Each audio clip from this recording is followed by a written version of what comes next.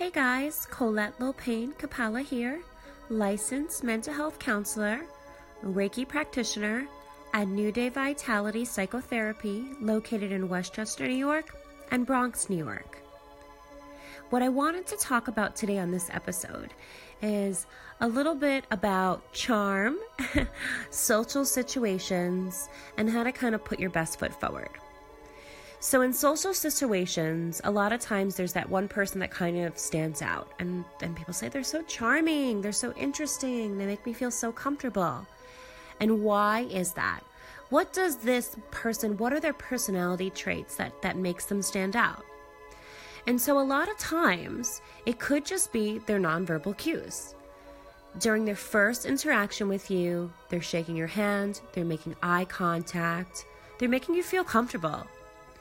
Another part of it is after you introduce yourself to them in a new social situation, they're using your name. They're personalizing the interaction with you. They also might be using the same words that you are in different terms to respond to your questions. And what ends up happening is you feel like you are being listened to, that this person is really interested in what you have to say. And this person that appears to be charming probably has very good confidence, probably has very good self-esteem. They might be using humor in the social interaction or seem to just be very humble, right? Very gracious. They're smiling, which for most is very attractive. Really wants you to sort of be near this person. You want to hang out with this person. They're like a magnet.